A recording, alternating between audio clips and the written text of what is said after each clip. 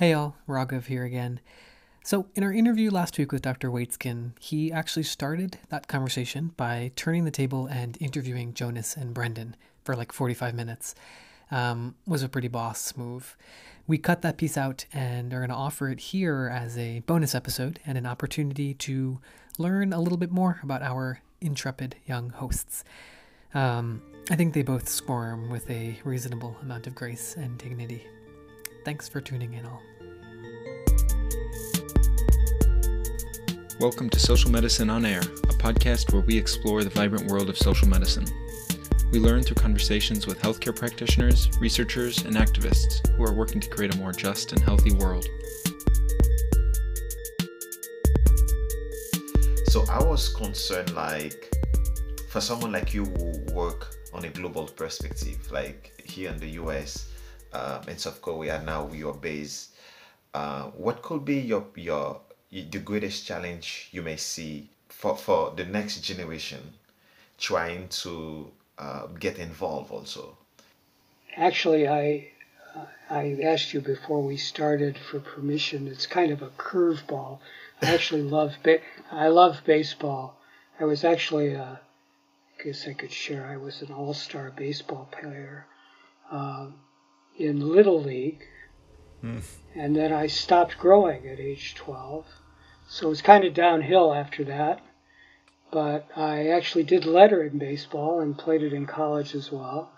So the curveball is, as I asked before we started, I'd actually like to interview you guys for a couple minutes because actually my answer to Jonas's question has to do with you, and actually you're very inspiring people, and there are wonderful young comrades who actually give me tremendous hope these days, including yourselves. So I'd actually like to ask you to say a few more words about yourselves, because to my knowledge that hasn't appeared on the interviews yet.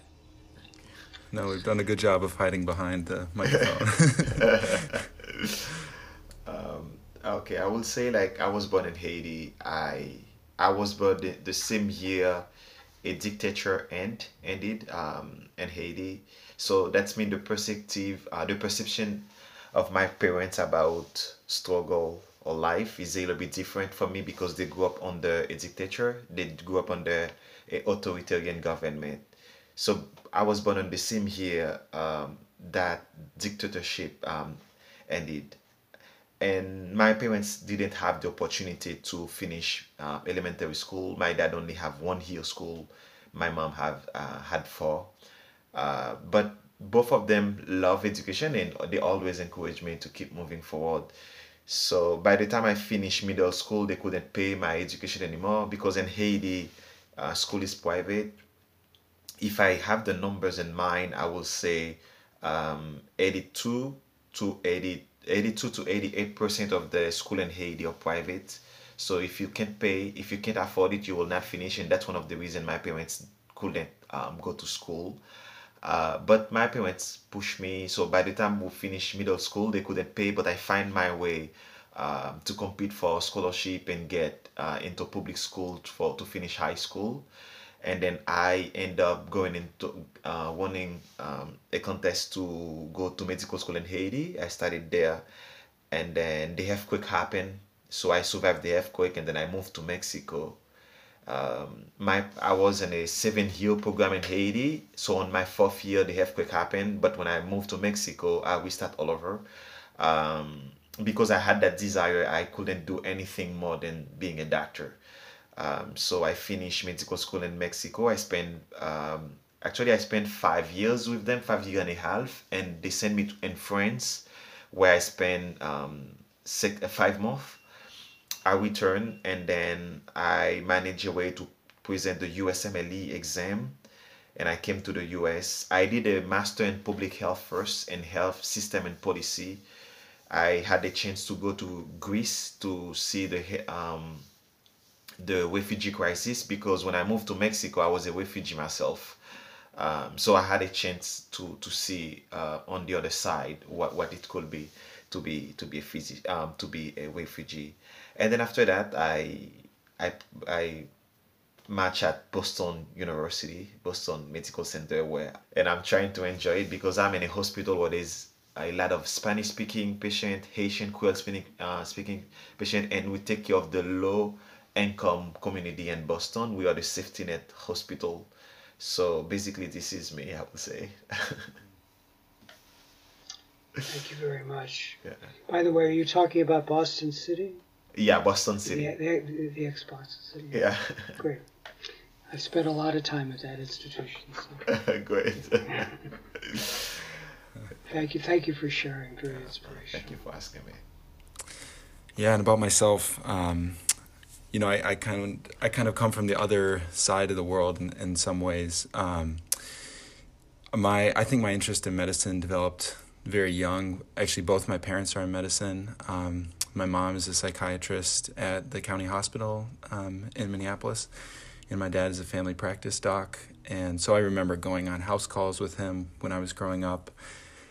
So that, kind of coming into almost medicine as something that I was exposed to very early on.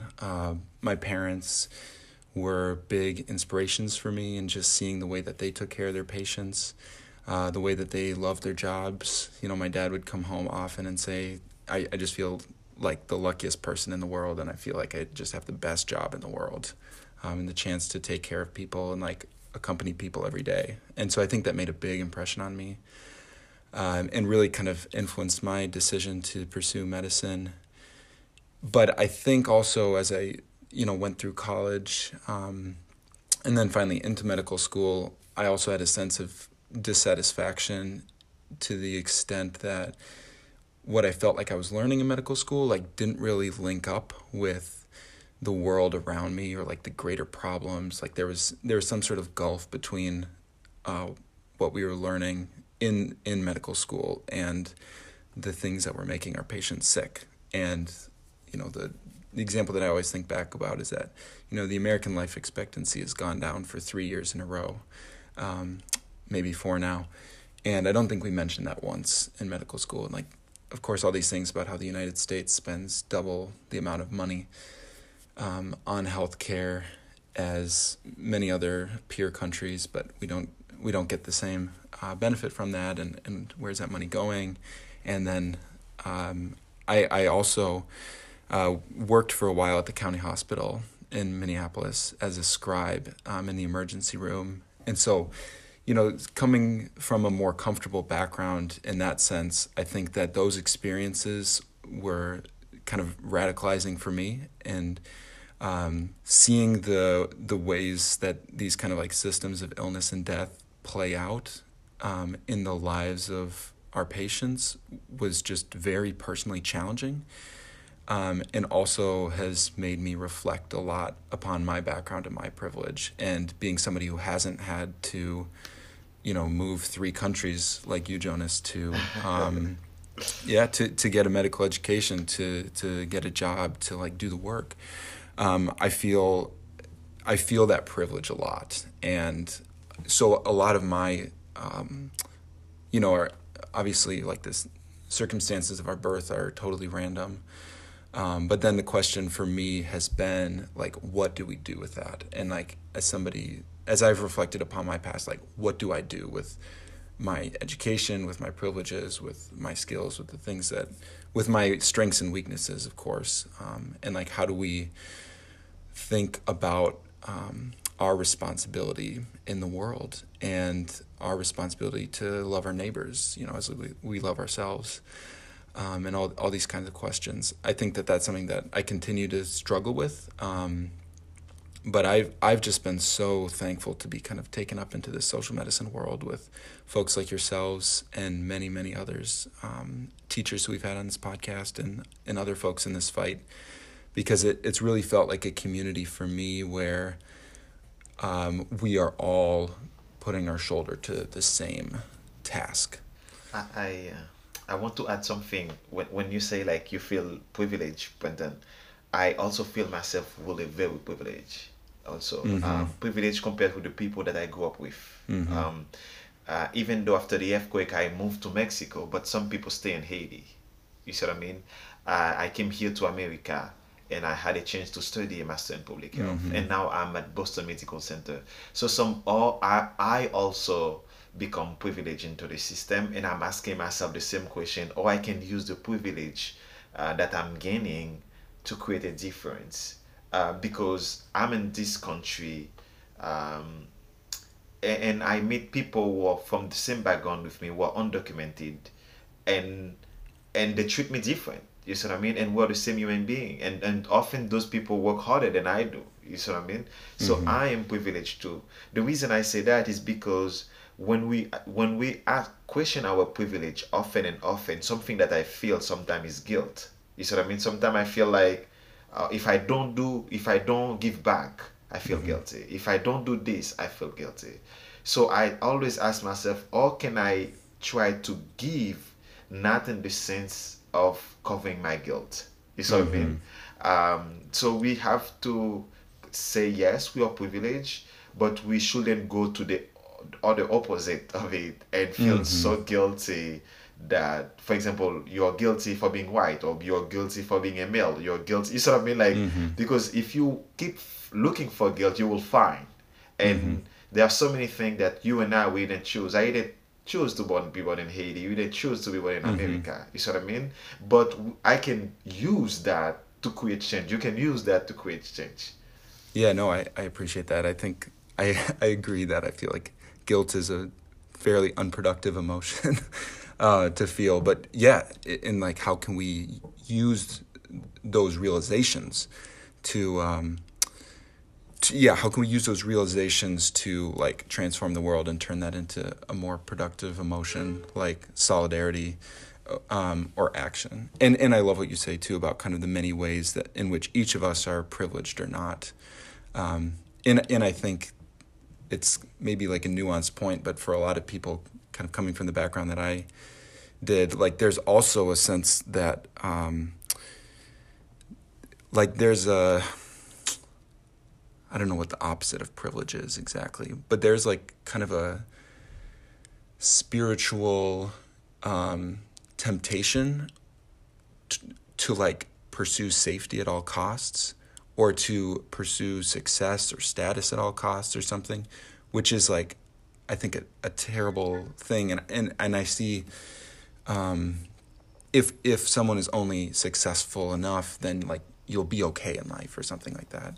So I have just a couple questions. So Jonas, some things that you said led me to ask: do you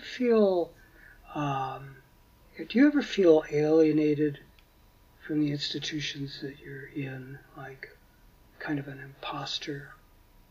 Yes, I do. Man, I do. I do, because and that's not a new feeling for me. Now it's stronger. When I was a kid, I feel it, but I feel like as I move up, it's getting stronger and stronger and stronger. When I say it's not a new feeling for me, when I was a kid, my parents don't speak French at all. But school is in French.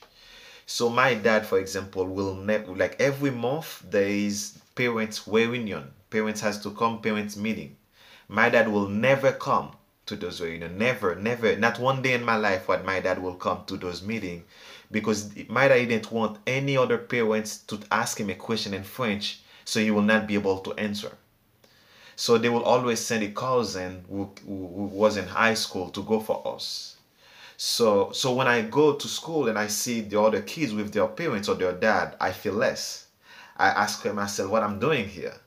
But for me, school, because I was studying and I was doing good grade and people was appreciating me, those grade was helping me to stop the noise in my mind. Like I was telling myself, oh, if I can have a good GPA, I will feel great. I will feel good.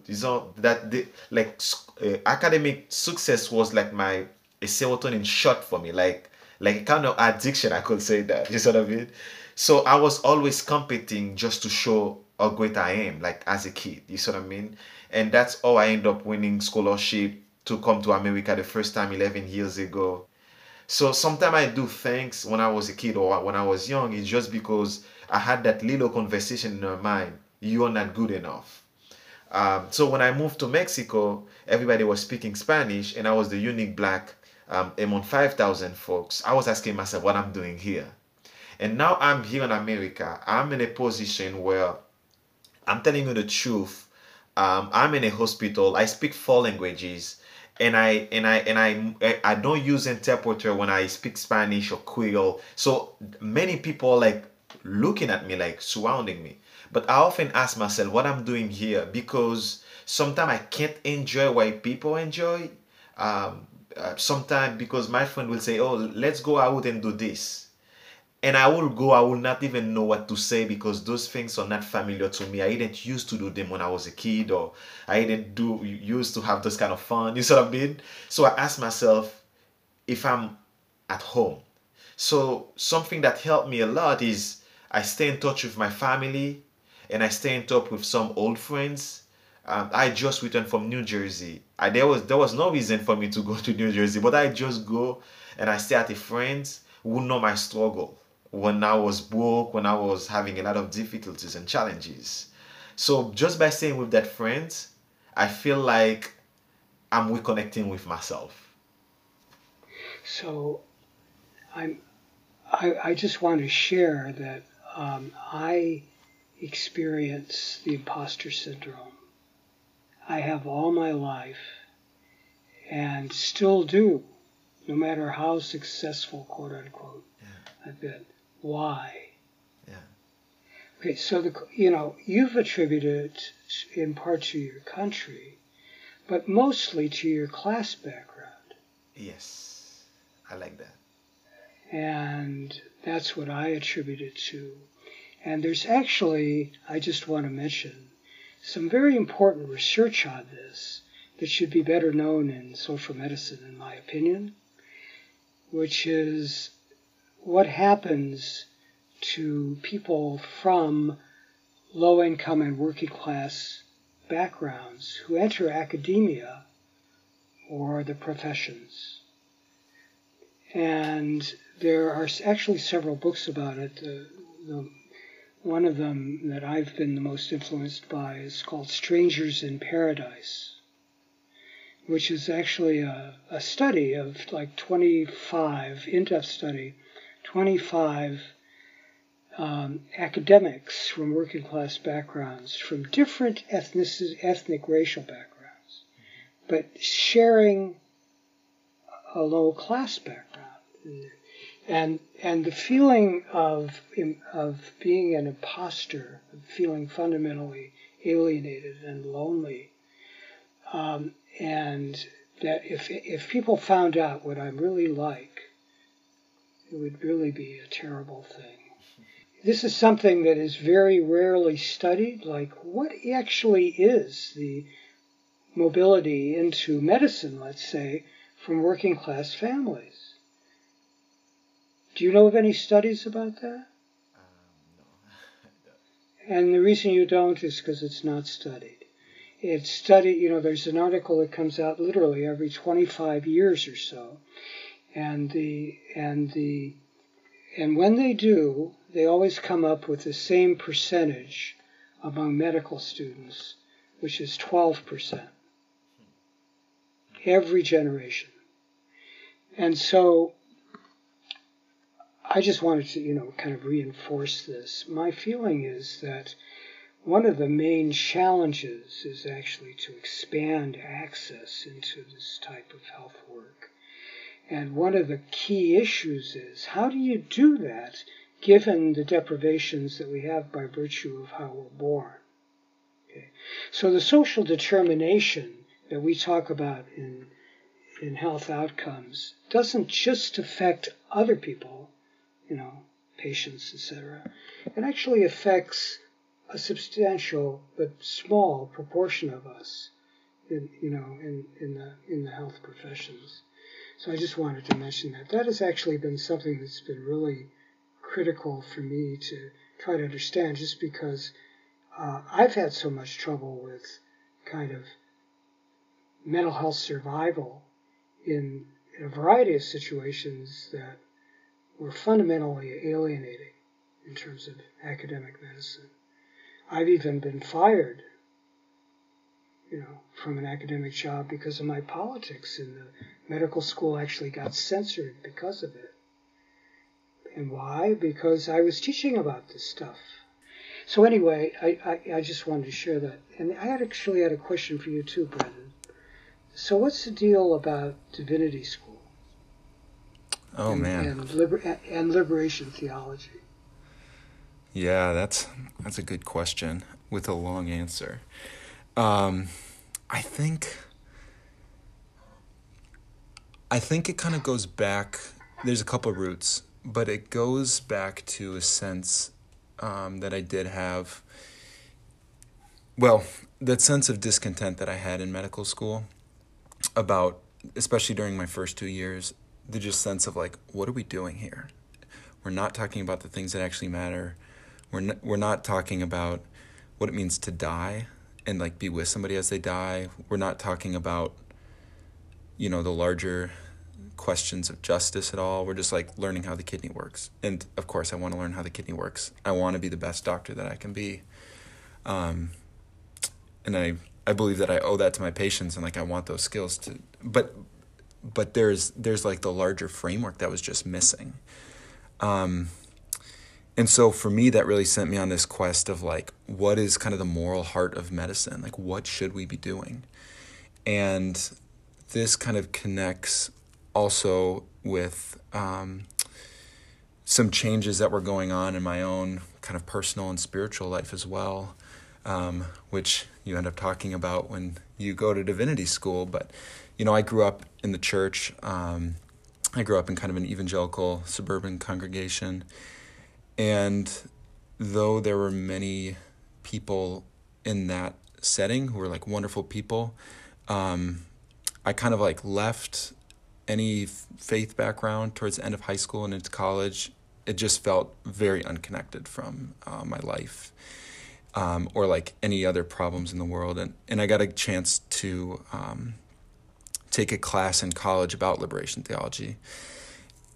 And like it didn't click at the time at all. I kind of just got through it as one of my general education courses.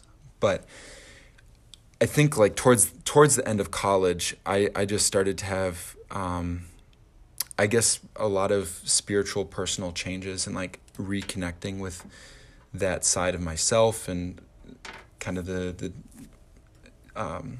aspect of the universe that people end up using religious language for. And like I felt a reason to go back to church, and I felt a reason to be engaging with like the long, tradition of like asking meaningful questions about like why we're here and what we're doing, and that experiential element of like doing that with other people.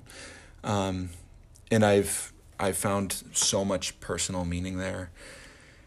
And, a lot of it too, and it's not just the Christian church too. I've spent some time in different Buddhist communities and so on, which I've appreciated a lot. But I keep coming back to the idea that Jesus talks about of like, loving God, loving your neighbor, and loving yourself, and the call of the prophets to like bring in a world of justice and love, and that the ways that things are set up are not the way that things have to be, and they're not the dream that God has for the world. And that and a lot of it too is like kind of relearning the language that I was given when I was young, but like in a new framework. So, the classic verse of like the wages of sin is death. In a way, it's like one can interpret that as like the payment for sin is death, or like the outcome of sin is death. And what is sin but just a sense of disconnect from like flourishing and shalom or salam. And so like to the extent that we're personally and part of systems that are broken and not systems of justice and love, like those lead to death, and those lead to personal death that leads to death of people, that leads to kind of a spiritual internal death. And so just like grappling with those questions, how do those questions relate to medicine and like what we're trying to do with other people? And I really just found this language of liberation theology to really be very, very key and influential for me. There's a book called In the Company of the Poor that's written by Gustavo Gutierrez and Paul Farmer. Gustavo Gutierrez is a Peruvian priest who was one of the key figures of liberation theology, which came out of Latin America in the 60s, and then has had American offshoots and Korean offshoots as well. But and then Paul Farmer, of course, big social medicine physician and anthropologist, started Partners in Health. But they really, that book, I think, was very transformative for me. And kind of focusing on this idea of accompaniment, of walking with patients, like of working towards creating ways of life in communities that work towards life and away from death. And that requires kind of like a conversion moment of these larger systems, and it kind of requires like a conversion moment in our own minds and hearts, like towards wanting life instead of wanting death. And so I think that this kind of like the spiritual nexus of all these things and the changes that I was undergoing and the connections between liberation theology and social medicine, which I happened upon. I mean, I didn't expect that connection, but then when I found it, it just was like, oh, it makes so much sense. Like, of course, you know, and that really just tied these things together for me. And it really does feel like the moral heart for me of medicine that I've discovered after, you know, working through like my own background and like how have I been a part of all these systems as well. But it just kind of comes down to this idea of accompaniment and being with the suffering other and like working against the systems that's causing them to suffer, even as we realize that we all will be suffering and dying. And so there's this sense of like solidarity with the other person, with the patient, and that with our family members and loved ones, with the enemy, with the stranger, and like just being together, breaking bread together, working towards a world of justice and love. And like I just see that medicine is one small way of participating in that, and people have found many ways of participating in that, of course. But that's kind of like where I keep landing on these ideas of solidarity and accompaniment as kind of the moral heartbeat of medicine. Well, I appreciate your sharing that, really. I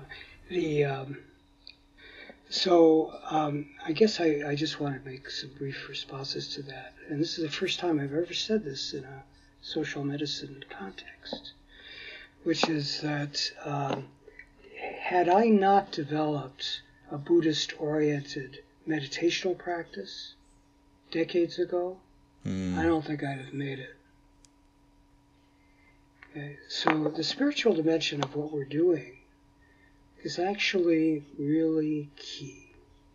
And what happened to me is actually I grew up in a family of atheists. Actually,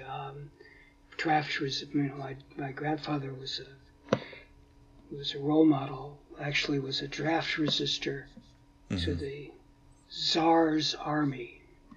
So he came from Lithuania to Wadsworth, Ohio, and started a little farm in 1903. And for me, as a medical student during the Vietnam War, from Boston, we were actually organizing material aid for the Viet Cong. And there was like a caravan that went back and forth between Boston and Montreal to deliver supplies to Madame Binh, who was the Viet Cong representative to the Paris peace talks, who was based in Montreal at that time. Through that process, I actually started to follow Thich Nhat Hanh, who is very well known, as you probably know, Vietnamese Buddhist priest. And so I've been meditating ever since. I have a number of problems with Buddhism, though, and they center on the issue of justice.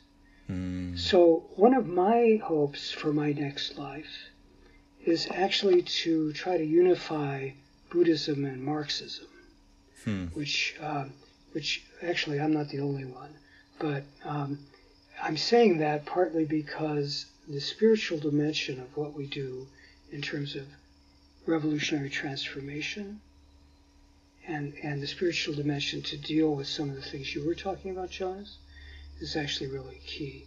Now, about liberation theology and social medicine, so let me just mention this for a moment. So, in your studies, did you come across Camilo Torres? I have heard the name, but I have not read anything. Okay. But, so, missing in the first couple, at least the 2.5 sessions that I listened to so far, was the C word. So you know what the C word is, right? No, tell us. Capitalism. Capitalism, capitalism, capitalism. So, for instance, Michael and Michelle, who have become among the people I respect most in the world and created tremendous hope in my life, did not say the word. Even though, in the interviews, the purpose of the campaign against racism as part of the Social Medicine Consortium is to overthrow racial capitalism. So isn't that interesting? And this gets back into fear and safety and the various things that you were mentioning. What motivates us not to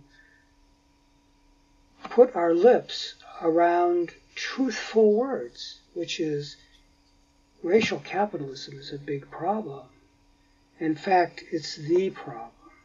And without its transformation, we're not going to achieve our goals in social medicine or any other struggle that we have to achieve social justice in this world.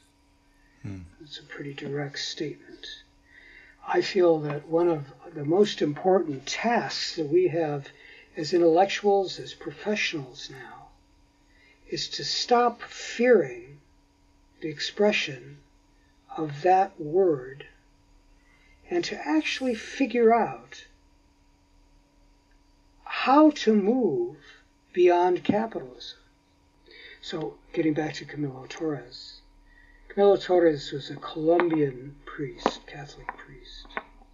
And he, like Che Guevara, one of our models in social medicine, Dr. Ernesto Guevara, the great Argentinian doctor who became a leader of the Cuban Revolution, decided to pick up a gun and drop in Che's situation, to leave behind the doctor's bag, because he felt, and he argued very persuasively to medical students after the Cuban Revolution, that he could accomplish more through revolutionary transformation of a society than he could by trying to deal one-to-one with individual patients. Camilo Torres basically left the priesthood, took up arms, and is still recognized as one of the most important leaders of liberation theology. So in Latin America, there were three sources, in my opinion, for social medicine. One was indigenous sources, and we can come back to that if you want to. It's very, very important. Second was Marxism, and the third was liberation theology. And let me just mention that particularly in Brazil, the flowering of what is called not social medicine but collective health, which is intertwined with social medicine in Latin America. But the Brazilians decided long ago to emphasize the collectivity as the basis of action and to emphasize health rather than medicine. And the source of much of that was actually liberation theology as affected by Marxism. And one of the greatest liberation theologians, Frei Betto in Brazil, was actually the key person in that. This history, I think, is very important. And Frei Betto, actually, getting back to the importance of spirituality in social medicine and in social justice, actually interviewed Fidel Castro in a book that I highly recommend called On Religion. So the whole book is interviews by a liberation theologian, Catholic priest from Brazil, of Fidel Castro. And Fidel Castro says, with amazing clarity and beauty, that the big problem with Marxism has been the lack of a spiritual center. And so what he was saying is, in order to move ahead in a revolutionary society, a spiritual grounding, including a religious grounding for some people, was actually extremely important. So, based on your very poignant answers to my interviews, you guys, I just wanted to bring out that you're, in my opinion, definitely on the right track. So, congratulations. We can stop here if you'd like. I don't know that I have a lot more to say.